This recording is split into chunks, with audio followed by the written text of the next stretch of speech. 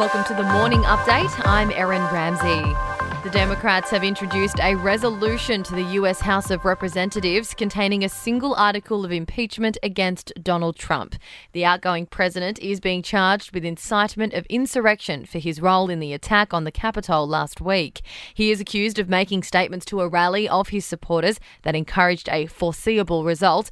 If convicted, Mr. Trump may be prevented from running again for the presidency or ever holding any public office.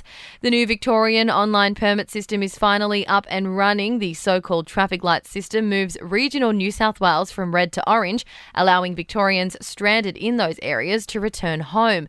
Greater Sydney and Brisbane are in the red zone, preventing any travel into Victoria. Premier Daniel Andrews says there'll be severe consequences for those trying to buck the system. If you turn up here without a permit, or if you've not bothered to apply for one, or if you were rejected and then turned up, then you face that $5,000 fine. Western Australian Premier Mark McGowan is targeting Gladys Berejiklian for trying to suppress rather than eliminate COVID-19. The states and territories that want to eliminate the virus, I think, have the right approach.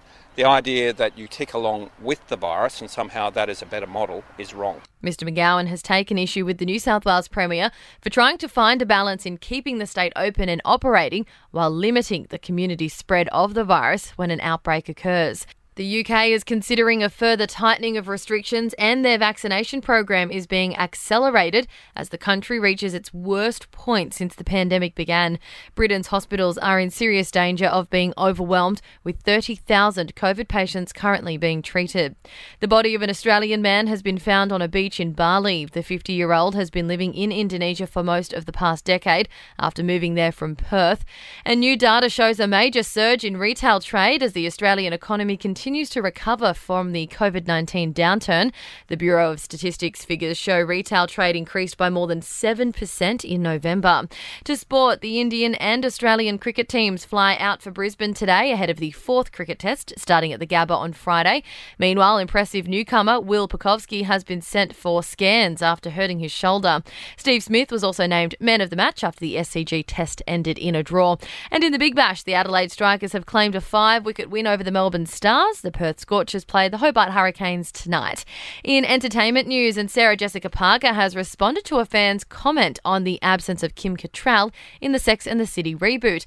A sneak peek of the limited series, and Just Like That, was dropped yesterday, with it confirmed Parker will return along with Cynthia Nixon and Kristen Davis. Fans commented they would miss Cattrall, who is not returning as Samantha, likely due to an ongoing feud.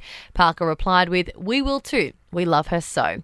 Sir Richard Branson has lost his mother to COVID-19 at the age of 96. The business magnate shared the sad news via Twitter, saying his mother Eve managed to fight off the virus but had expended all of her energy in the process. And Chrissy Teigen has popped out to the grocery store sporting a new look, purple hair. It's only temporary though, the star telling her 33.7 million Instagram followers that it's just a wig. And that's the latest from the Nova Podcasts team. We'll see you this afternoon for another episode of The Update.